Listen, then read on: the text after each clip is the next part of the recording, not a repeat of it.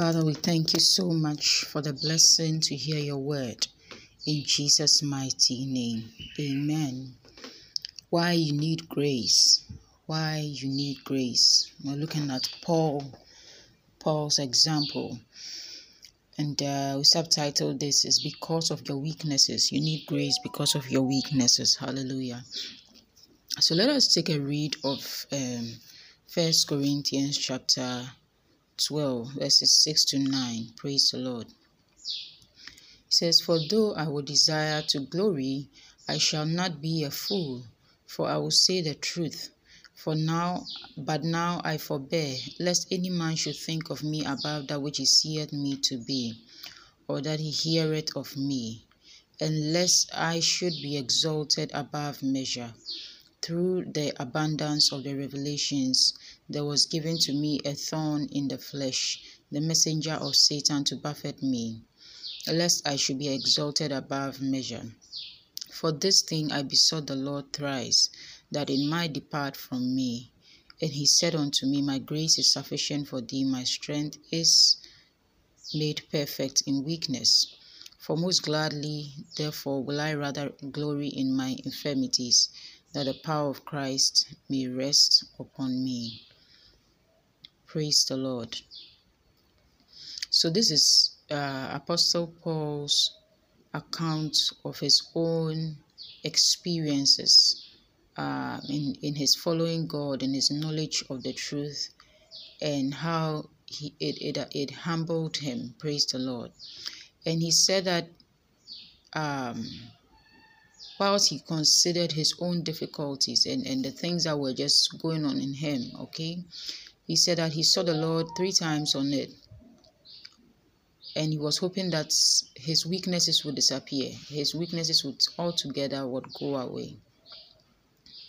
But the Bible says that he said unto me, My grace is sufficient for thee, my strength is made perfect in weakness. That is, Jesus appeared to him, or Jesus said to him that his grace is sufficient for him, that his strength is made perfect in weakness.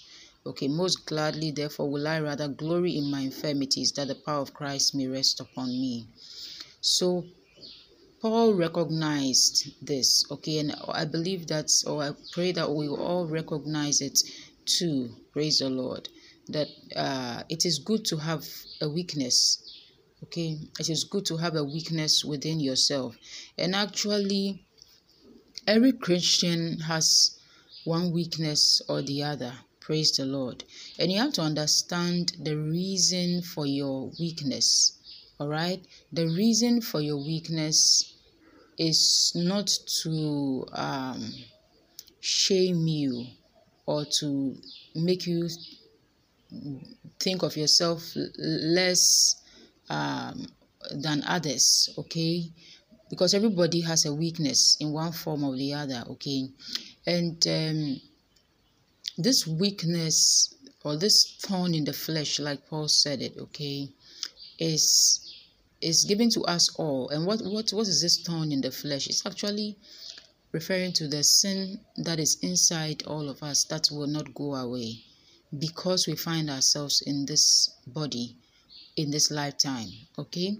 So the Greek word, for instance, that is used as thorn is the word skolops, okay, like skolops, skolops, and it means a bodily annoyance. What makes something wither at the front, or it makes like your front wither or your front imperfect, okay? A point or prickle that makes a withering at the front, okay? So like, say for instance, let me use your face for example. You polish your face and there's this huge bump or pimple that is sitting next to your nose on your face. It just and it's a pimple, okay, or a sore or something. It needs to be fixed, okay? And so it doesn't, even though you've polished yourself so well, it's like that thing must go away. Praise the Lord. That thing must it doesn't make your picture perfect, all right? And so that is something like that is a thorn in the flesh, okay? So it also has the meaning or comes from the other word skelos, which means a parching, okay, like the dryness, okay, a leanness or a lank leg, all right.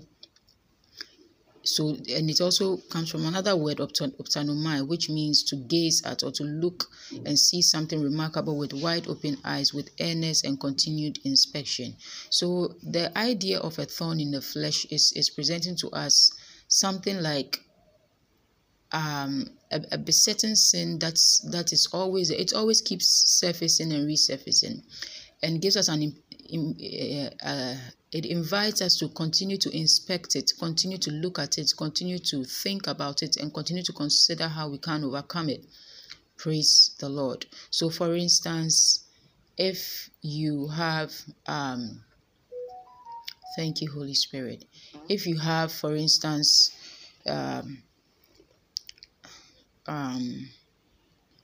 maybe let's say you have a broken hand, okay, a broken hand that you incurred because you were once going to maybe steal something and your hand got broken in the process.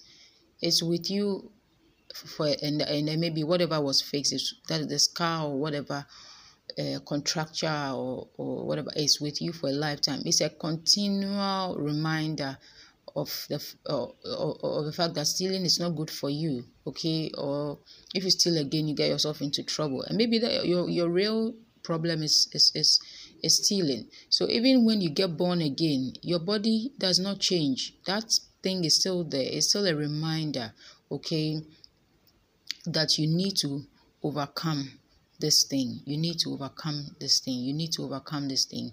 So it's continually in your face, staring at you in your face, so much so that you can't bat an eyelid at it. You can't close your eyes to it. You have to always keep looking at it and considering how to overcome it. Praise the Lord. And considering how to overcome it. So it's important for all of us to have a thorn in the flesh, okay, because it is this thorn in the flesh that makes us need God more and more, that makes us walk humbly with God, that makes us pray, okay, because without it, through the abundance of revelations we receive when we come to Christ, the more we're listening to messages, the more we're in church, the more we read our Bibles and have our quiet time, we think we know something, all right? And so sometimes because of the nature of sin, the first impression or the first way by which we want to use this, this knowledge and this abundance of revelations that we have, is to flaunt them in the face of other people, or tell other people what we know in Christ, okay? And so sometimes we get a wrong use, or we get an impression to use the revelations in Christ or the knowledge of Christ that we have in the wrong way. That is to say, we want to preach, we want to tell other people, we want to say to other people so that people will know that we also know something in Christ. But that is a wrong use. It's not the primary use of the revelations that we receive in Christ. It's not the first thing you use the knowledge of Christ for. The first thing you use the knowledge of Christ for is to fight against your own sin, is to fight against your own weaknesses, all right? And that battle is the real use of the abundance of revelations that you have in Christ. If you can't overcome yourself, then you've not overcome yet, and you don't have the right and the authority. Maybe let me not say right, but the authority, okay, the power, okay, to use that word to save anybody else. If the word can't save you, then you can't use it to save anybody else, all right? So the word of God that you know and the abundance of revelation should be able to save you, should be able to overcome you before you can use it to overcome somebody else, or you can use it to draw somebody else to the Lord. Praise the Lord. And so these things are important for us to do, to understand. And when we understand them, we will not fight so much or kick against or dislike so much the weaknesses that we have. I have weaknesses. I believe that you also have weaknesses, things that keep resurfacing, things that keep coming again and again. And then sometimes they even rear their head and you're like, I thought I had overcome this thing. I thought now I don't have to battle with this. Maybe I don't have to battle with this fornication again, or I don't have to battle with lateness again, or I don't have to battle with disrespect. Maybe you can easily disrespect people in your heart. On the outside you look like you respect and you're very humble, but inside you are very haughty and proud and disrespectful. Okay, so these are sins. Maybe nobody knows about them, but the word of God that you know should help you to overcome those things. Praise the Lord. Should help you to overcome those things.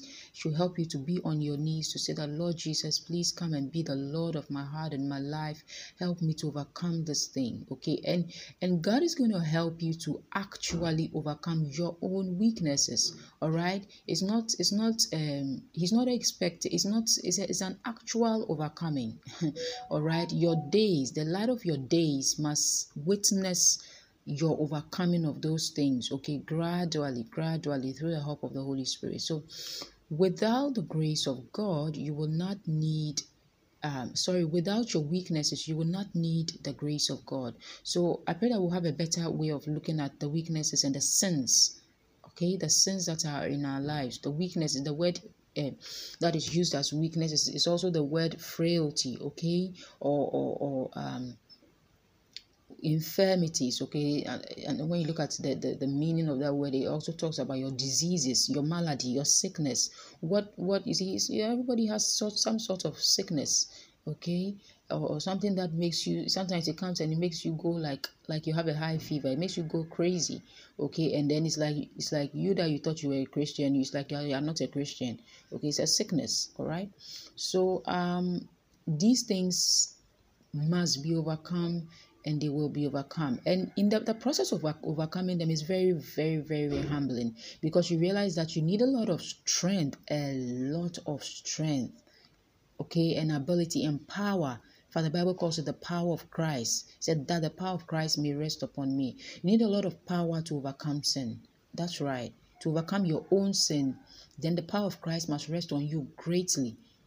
For you to fight that besetting sin. You see, somebody's besetting sin is not another person's besetting sin. You know your own besetting sin. Somebody may say that, oh, maybe biting my fingers is my besetting sin. Maybe to somebody else that is it, but to you is not.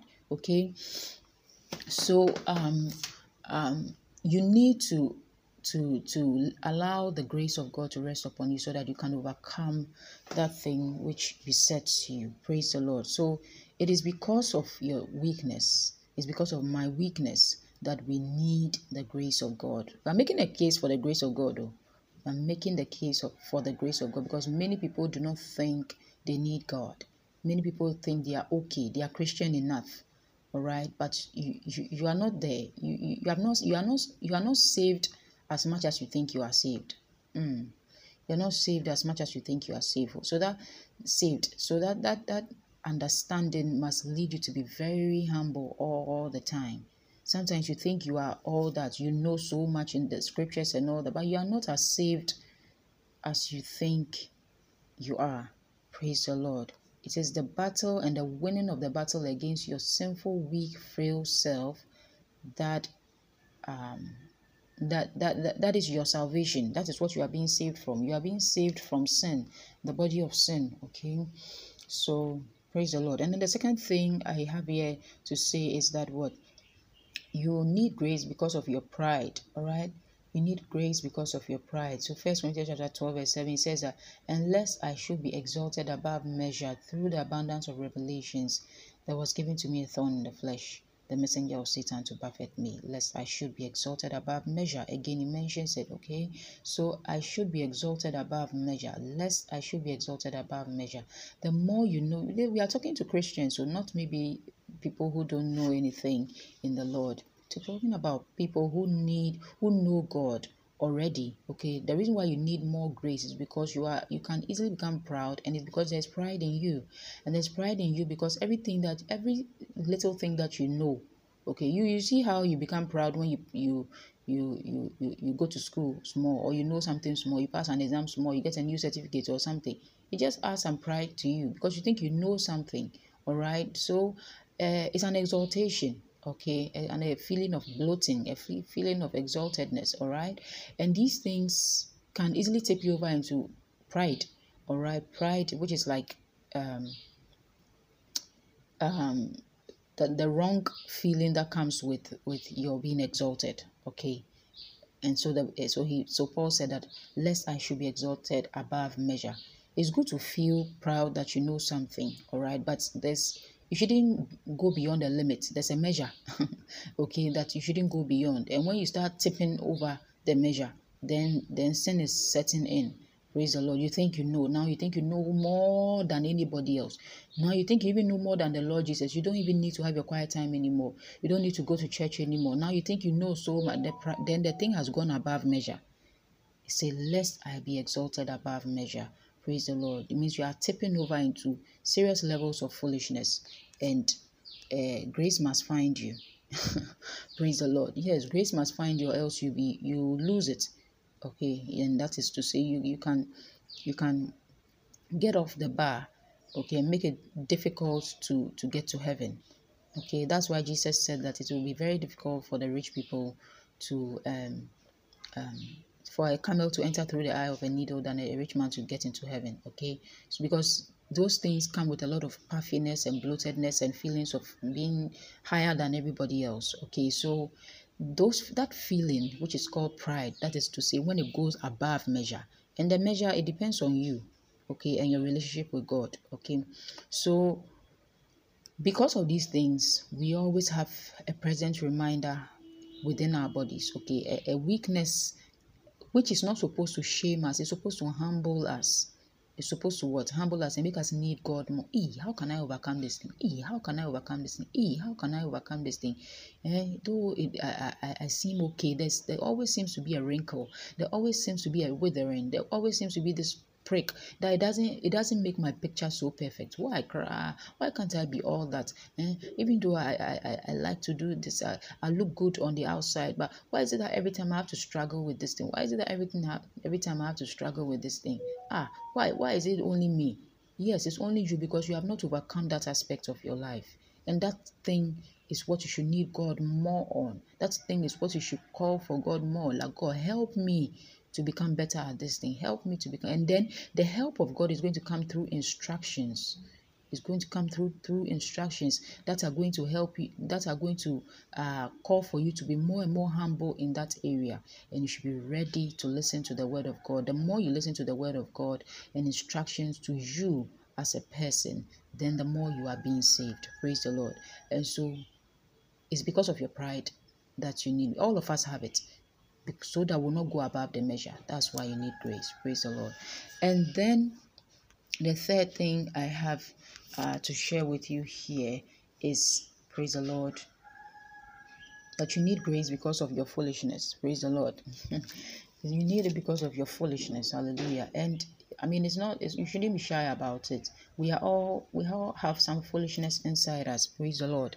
We have some, and it's along the same line. All right. We all have some foolishness inside of us. So in verse 6 of 2 Corinthians chapter 12, it says that, for though I would desire to glory, I shall not be a fool, for I will say the truth. But now I forbear, lest any man should think of me above that which he seeth me to be, or that he heareth of me. Okay, because you see, there's a foolishness. Our foolishness is in the fact that we sometimes we think that other people, what do you call it? Other people should think more highly of us than we actually are. All right. Okay. So we are maybe we are skeleton and bones on the inside, but we paint our outside so nicely so that people refer to us or see us as something nice, but we know that we are not nothing on the inside. It's a certain kind of foolishness. Okay, but Paul said that I will be careful not to be a fool. Okay, I will rather speak the truth so that people won't see me in a light that is not really me. Okay, and so that we need to be able to overcome that foolishness, that pride. Okay, if you are not something, you are not something. If you are not yet there, you are not yet there. If you can't handle a flock of 500 people, you can't. You simply can't now. All right. Maybe now your power is not enough for that. Okay, yes. And so you need to humble yourself and not be proud, not be foolish. Okay, not be foolish. Praise the Lord. And not exalt yourself above measure. wanting people to see you and to hear you as being something more than what you really are. You are not anything more than you really are. Okay, and you realize that one of the things that sin does is that it blows out of proportion. Okay, you don't have so much, but you start boasting that you have so much. Okay, it's a foolishness. All right. Praise the Lord. But may God deliver us from all those kinds of foolishnesses, okay, or folly, all right, so that we can be really who God wants us to be in the sight of God and in the sight of men. Praise the Lord. In the sight of God and in the sight of men. We should not exalt ourselves what above measure. And you see, it's all because we are in this body. It's all because we are in this human body, this earth that we have come to. It limits us nicely in a lot of ways so that we can need God. Okay, and that is the example that Jesus Christ came to show to us. That though he was God, he he humbled himself even to death. Okay, and death on the cross. All right, because these are the things that are in this world. All right, once you are in this world, once you find yourself as a human being, the Bible says being found in the form of a human being, he humbled himself. So once you are a human being, Charlie, you have to know that you are not so much. Okay, so thank God for all your human limitations and don't want to be more than just being a human, okay, who needs God, who is created to need God, okay, through the limitations that are set within the body. Okay, so these things are very important for us to understand so that the power of Christ can rest upon each and every one of us in very great measures.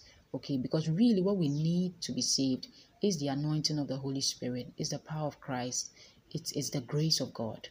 Okay, so may this word bring a blessing your way as you have listened. Father, we thank you for giving us your word. Change us, please. Change us every day.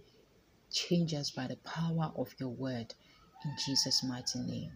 Amen. Thank you for listening to the Shema podcast with Dr. Anastasia Bruce. Deuteronomy chapter 6 verse 4 says, "Hear, O Israel, the Lord your God is one." God bless you.